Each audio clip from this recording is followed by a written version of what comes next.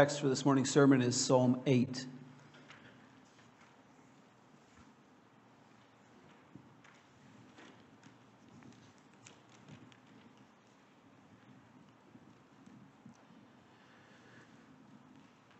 To the choir master, according to the Gittith, a psalm of David. O Lord, our Lord, how majestic is your name in all the earth. You have set your glory above the heavens. Out of the mouth of babies and infants, you have established strength because of your foes, to still the enemy and the avenger.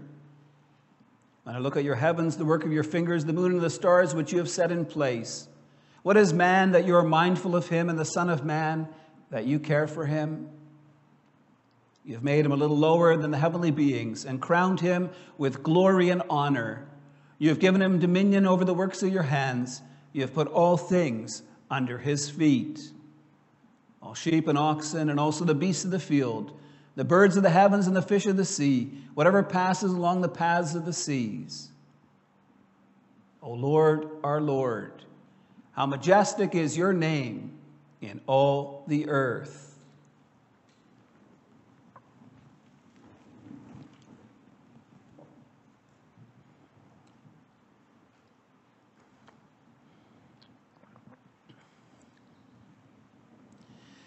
Beloved congregation of our Lord Jesus Christ, when is the last time that you had a good look at the night sky? From within city limits, much of the beauty of the sky is obscured due to city lights. But what a difference when you go camping and get away from civilization. Recently, we had opportunity to camp in the Whiteshell for a few nights. One of those nights was clear. In the middle of the night, I had to get up, and behold, what a sight. I didn't just see the Big Dipper. I saw a multitude of stars around and behind it. Totally awesome. Observing the beauty of the night sky does things to you. Makes you realize that there is a massive universe out there. Earth, our home, is but a little planet in the midst of a vast universe. Thinking about the vastness and splendor of the universe makes you think about where it all came from. Gets you thinking about God, the creator of the heavens and the earth and all that's in them. About God's power and wisdom and splendor and majesty. The Lord not only created all things, He's also put order into the universe so that the planets and the stars move on their set orbits. He has ordered things so that life on earth is possible, so that mankind and animals can thrive in the beautiful world God has made. As a shepherd boy caring for his father's sheep, David would have spent many a night looking at the night sky. His reaction is to break out in song. He sings, O Lord, our Lord, how majestic is your name in all the earth. Looking at the vastness of creation makes David consider his place in the midst of this world. David asks, what is man that you are mindful of him? The Son of Man that you care for him? Compared to the grandeur of the universe, we human beings are but puny little creatures. Yet David knows that God has given man an exalted place in this universe. He speaks about how God has made us a little lower than the heavenly beings, how he has crowned us with glory and honor. He writes about how God has given us dominion over this world and all that's in it. David is amazed that God has invested so much into mankind, when in the scale of things we are so small, so seemingly insignificant. He recognizes the mandate that God has given to mankind and how we're called to exercise it in a way that the Lord's name may be glorified and praised. I preach to you God's word under the following theme. David leads us in praising God for his majestic wonder. We'll see the Lord's glory revealed in the creation of this world and in the recreation of man. It's striking to note the placement of Psalm 8 in the Psalter. It's located in the middle of 10 laments. Psalms 3 to 7 contain 5 laments, and so do Psalms 9 to 13. In these Psalms, David speaks about his distress and about the oppression that he faces. David's confronted with many foes. There are many who seek to take his life. In the midst of his trouble, he cries out to the Lord. He seeks refuge in the steadfast love of his God. In the midst of these Psalms, in which David cries out for God's help in days of trouble, we get Psalm 8. So why have the Psalms been arranged with Psalm 8 in the middle of 10 songs of lament? Or to ask the question another way, does Psalm 8 provide us with any comfort or hope when we're faced with trouble or distress in our lives? I would say that it does. Often when we're in the midst of troubles and sorrows, we lose perspective. Our problems become big, and God becomes small. We lose sight of who He is, of His ability and His willingness to help us when we're struggling. David begins and ends Psalm 8 with a refrain. O Lord, our Lord, how majestic is your name in all the earth. David addresses God with the name Yahweh, Lord in capital letters in our Bible. It's a name by which the Lord made himself known to Moses at the burning bush.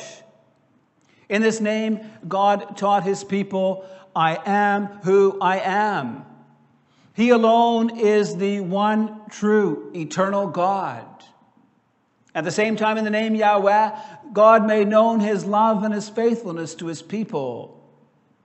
The Lord stood with his people through thick and thin. He continued his relationship with them, even though they were often rebellious and disobedient. Because of the Lord's commitment to his people, he never walked away from them. He never forsook them. David also calls God Adonai, Lord, not in capital letters in our Bible. It's a name that stresses God's sovereignty, the fact that he is king, that he rules over all things. The Lord is powerful, he's mighty, he accomplishes his plans and purposes. The point is that God not only loves his people, he also has the ability to act on their behalf. It's also important to note that David calls this great God our God. In Psalms 3 to 7 and 9 through 13, David speaks in the first person. He speaks about how many are my foes, of how many are rising against me. Throughout these Psalms, David speaks very personally about his struggles, repeatedly using the word I. Yet the individualism of the songs of lament disappears in Psalm 8. This psalm is not about the Lord's relationship with one person. Instead, the psalm speaks about God's relationship with all of mankind, or at least with all those who are willing to acknowledge him as Lord. David begins and ends Psalm 8 extolling the majestic name of God. He speaks about how great God's name is in all the earth. God's name stands for his reputation, for who he is. What David is saying is that there's no place in all the earth where God is not Lord. Everywhere, everything depends on him. Paul expressed this same thought when speaking to the philosophers at Athens. He said that God gives to all mankind life and breath and everything. Paul says that it is in him that we live and move and have our being. Our life, our existence, our well-being all depend on God. You see, beloved, without God's sustaining care, life on planet Earth would cease. God is above all things. He controls all things. He is the ground and the goal of all things. David makes the point clearly when he speaks of how majestic the Lord's name is. Majesty is a royal attribute. Even today, a king or queen is still addressed as Your Majesty. The point is that the Lord is our all-powerful King. As ruler over all, the Lord blesses all who live on earth with many good gifts. In Psalm 145, David praises God for his providential care. He writes, "The eyes of all look to you, and you give them their food in due season. You open your hand, you satisfy the desire of every living thing." Such care is not just reserved for those who love and serve the Lord. God makes provision for the needs of all of humanity. As Jesus said in Matthew 5, he makes his sun rise on the evil and on the good. He sends rain on the just and on the unjust. God also cares deeply about all the animals he has created. The psalmist often speaks of how he provides food for them. In Psalm 33, the psalmist calls all of humanity to recognize the Lord as God. The psalmist writes, "Let all the earth fear the Lord. Let all the inhabitants of the world stand in awe of him." Why?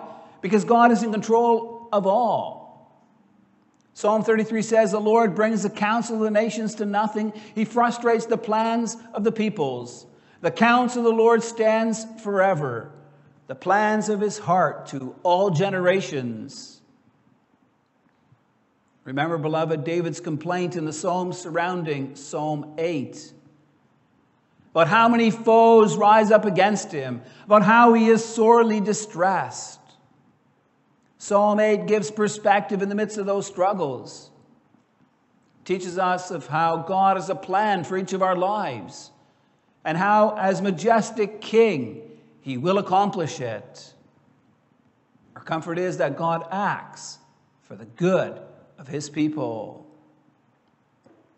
After praising the Lord's majestic name in all the earth, David moves on to contemplate God's glory in the heavens. David says, "You have set your glory above the heavens." David speaks of looking at the Lord's heavens, the work of his fingers, the moon and the stars that he has set in place. The Lord reveals his glory and power in the marvelous way in which he created the universe. Psalm 19, from which we sang together, says, "The heavens declare the glory of God. The skies proclaim the work of his hands." Psalm 147 tells us that the Lord has determined the number of the stars. We know that there are millions upon millions of them in the night sky above us. Psalm 147 says that the Lord gives to all of them their names. One of the points that David makes clear in Psalm 8 is that the Lord has revealed himself and his glory to us in creation. The Belgian Confession picks up on this truth in Article 2, where it talks about how we can know God. The first means by which all of mankind can know God is by the creation, preservation, and government of this universe. If you take time to look at the night sky or to consider the beauty in creation, you cannot help but be awed by its magnificence. If you ponder on how the universe is ordered to make life possible on earth, on how food is made available for man and animals, you cannot but conclude someone extremely wise designed it all. The universe itself points back to the awesome glory of the Lord, the Creator and the Preserver of life. We live in a world today that denies God is the creator of this universe. Most people in the Western world will only believe what they can see and experience or prove. Many believe the theory of evolution, that the world began with this big bang, that it evolved over millions of years. They deny what is clearly evident in creation all around them. Due to the magnificence of creation and the orderly manner in which it works, many atheists will now admit that the universe shows signs of what they call intelligent design. But they're not willing to take the next step, to acknowledge that the intelligent designer is God. They refuse to give him the glory due to his name. They mock and ridicule Christians for being unscientific in their understanding of the world. And yet, beloved, that's different for us. The Bible makes clear where this world came from. It's not just Genesis 1 and 2 that speak about God being the creator of this universe. Psalm 33 says, "By the word of the Lord the heavens were made, and by the breath of his mouth all their host. For he spoke, and it came to be. He commanded, and it stood firm." In Psalm 104, the psalmist leads Israel in a song of praise for the wonders of God's creative work. John 1 tells us that Jesus Christ was present with God from the beginning, that all things were made through him. Hebrews 11 says that by faith we understand that the universe was created by the word of God. With eyes of faith, we believe that God made this world and all that's in it. And so we praise and magnify him for his awesome creative work. This brings us to our second point. In it, we'll see the Lord's glory revealed in the recreation of man. The Lord knows that there are many who are unwilling to acknowledge him or to give him the glory due to his name. And so the Lord does something marvelous. Verse 2 talks about it. David writes, "Out of the mouth of babies and infants you have established strength because of your foes, to still the enemy and the avenger." This verse speaks about how God defeats his enemies through the weakness of babies and infants. To understand this, we need to see the contrast set forth in our text. David speaks about how the Lord has set his glory above the heavens. We see God exalted above all else. Nobody is stronger, wiser, or greater. And then David talks about babies. Babies are weak. They have no wisdom or knowledge. They're totally dependent on others. Without adults to feed or care for them, they would die. Babies are utterly insignificant in the world's eyes. So why are these babies and these young children here? What are they doing? Well, they're defeating God's enemies.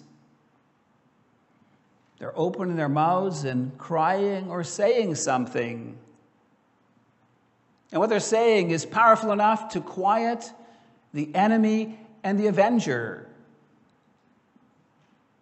We know that the Lord is the all-powerful God, King of the universe. As David states in verse 2, God has enemies who are opposed to his plans and purposes for this world. The Lord is powerful enough to just snuff out any of his foes. But instead, the Lord chooses to defeat his enemies with babies and young children. Our majestic God doesn't just stoop down to listen to or to take care of little children.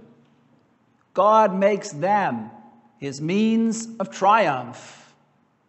God conquers his foes through the weakness of the weak, by the speech of little children. It's kind of hard for us to understand, to get a handle on. Practically speaking, we don't see how the Lord would use babies and young children to defeat his enemies. This is where our reading from Matthew 21 helps us. As Jesus drew near to Jerusalem, he instructed his disciples to make preparations for his entry into the city. Jesus had come to Jerusalem for the final time. He would soon be arrested and tried, condemned to death, and crucified. And before that happened, he wanted to show God's people Israel who he truly was. Thus, Jesus entered Jerusalem riding on a donkey. This was to fulfill the prophecy of Zechariah, who wrote, "Say to the daughter of Zion, behold, your king is coming to you, humble and mounted on a donkey, on a colt, the foal of a beast of burden." By riding into the city on a donkey, Jesus was fulfilling Zechariah's messianic prophecy. He showed himself to be Israel's king.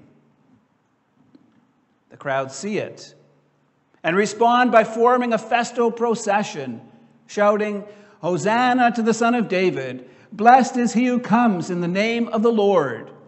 Hosanna in the highest!" Jesus went into the temple. He drove out all those who bought and sold, and he overturned the tables of the money changers. He quoted from the prophets saying, "It is written, my house shall be called a house of prayer, but you make it a den of robbers." Jesus healed the blind and the lame who came to him at the temple. In a powerful way, he showed himself to be Israel's long-awaited king. There is a twofold response to this. On the one hand, children were crying out in the temple, "Hosanna to the Son of David." Hosanna means salvation. These children were shouting that God's salvation was coming. They praised God for sending the Messiah, the Redeemer of Israel, the King who would defeat God's enemies. And on the other hand, we see the response of Israel's religious leaders. They were indignant that Jesus did not stop the hosannas being sung to his praise.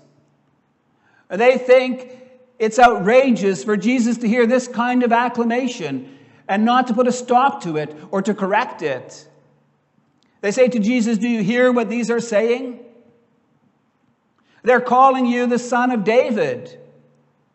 They're calling you the bringer of salvation. They're calling you the King of Israel. Do you hear this?" Jesus responds with a simple yes. Jesus heard, and he approved. What Jesus conveyed was that what the little children were saying was not mistaken. They were not foolish. They were not blaspheming. Perhaps to you strong and wise and self-important religious leaders, it seems that way. But in actual fact, these little children are instruments of God. And to make that point, Jesus quotes from Psalm 8.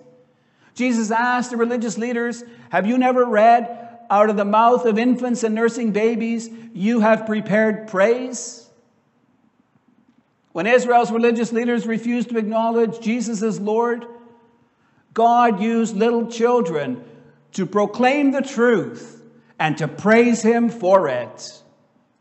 He used little children to praise him for sending the long-awaited Messiah. So why did Jesus quote from Psalm 8? First, we need to note that it comes true. The enemy is silenced. The chief priests and the scribes say no more. Jesus makes clear that this psalm comes true in his ministry. Those who are opposed to him and his work are silenced, while God receives the glory and the praise from the weakest members of society, from little children. Yet there's also a second thing we should note. It's about the content of what these little children say. They proclaim the salvation work of God. They praise him for sending the long-awaited Messiah. The Lord doesn't just receive praise for his majestic work of creation. He's praised for bringing redemption for his people. Beloved, from a young age, we teach our children to know God. We teach them to sing psalms and hymns and spiritual songs. And at times, it's amazing to see how God uses that. To see how young people speak and sing, even in public. How they bear witness to the majesty and the glory of God and his mighty works to those who do not know God. They do it in innocence, without intent. But God uses the mouths of babies and infants to ordain praise for himself. He uses some of the weakest members of society to testify to his glory and majesty, both in his work of creation and redemption. In the rest of Psalm 8, we see David focus on God's glorious work in recreating man. David introduces another contrast. Looking at the heavens, the work of God's fingers, the moon and the stars that he's put in place, he asks, "What is man that you are mindful of him, and the Son of Man that you care for him?" When we compare planet Earth to the vastness of this universe, it's like a little speck of dust. So what does that say about us as human beings? Why should the Lord ever consider us or take notice of us? Compared to the grandeur of this universe, we're but puny little creatures. Isaiah writes about God sitting above the circle of the earth, and its inhabitants are like grasshoppers. And yet, beloved, we are important to God. Even though we're creatures made from the dust of the earth, we matter to God. Despite our sinfulness and rebellion, God confirms our place in his creation. David says this about mankind: "You have made him a little lower than the heavenly beings and crowned him with glory and honor." David reaffirms the words of Genesis 1. He speaks of how God has given man dominion over this world and all that's in it. We are God's image bearers on this earth. We have the duty to rule over it in his place. We're called to do so in a manner that gives glory to his name. It's amazing, beloved, to see how in Psalm 8 the Lord reveals man's central role in this world. We know from Genesis 1 that God created man in his image, that we were called to exercise rulership on earth on God's behalf. Yet with the fall into sin, we lost much of what it means to be in God's image. Our goodness was corrupted, our holiness defiled. Our ability to exercise control over ourselves and over this world was lost. Man was expelled from the garden with God's curse resting on him. "In the sweat of your brow you shall eat, and with pain you will deliver children." And yet in Psalm 8, David praises God for the consideration he gives to mankind. He speaks of God elevating man to a high position, crowning him with glory and honor. He speaks of our calling to rule over creation as we were commanded to prior to the fall. How can David speak in this manner? Is it really possible for man to take up the calling and purpose God had for us when he first created us? In and of ourselves, the answer is clearly No. The fall into sin rendered us incapable of filling the creation mandate. Yet David recognizes that God has not left us in the midst of our sins and misery. God promised salvation. He promised to raise up a Messiah to redeem his people. The Messiah would not only come to make payment for our sins and to restore us to God's favor. Through his mighty work, he would also transform us. As we see, beloved, how in Psalm 8 the Lord reveals his glory in the recreation of man. By the mighty working of his Spirit, God has begun a new life in us. Through the Spirit's work, we are transformed. We're changed from the inside out. The Spirit renews our minds so we may once more come to know God. He works in our hearts so that we learn to love God and to praise and glorify him for his mighty deeds. He transforms our will so that instead of doing what we want, our prime goal in life is to do what pleases God. This is the sanctifying work that the Spirit does in all those who have been born again. And so, beloved, we see the Lord's majestic glory displayed. You see it in creation, in the magnificence of the night sky filled with millions of stars, in the big Manitoba sky with the beautiful sunsets we've been having, in the lushness of the crops and the grasses which God provides as food for man and beast. If you stop and take notice, you see God's handiwork all around you. It's a testimony of his power and glory. It's a reminder of how God is big and we are small. Provides us an assurance that in the midst of our troubles and sorrows, we have a God who is Almighty King. A God who's able to help us in the midst of our trials. But that's not all. The Lord also reveals his majestic glory in his dealings with us. We sometimes wonder whether God sees little, insignificant me. We question why God should care about us. But he does. He made it clear in the sending of his Son as a long-awaited Messiah to redeem his people. Christ came to pay the price for our sins, to restore us to God's favor. He came to work new life in us so we would be able to take up the mandate given at creation. So we'd be able to rightly rule over this world and all that's in it.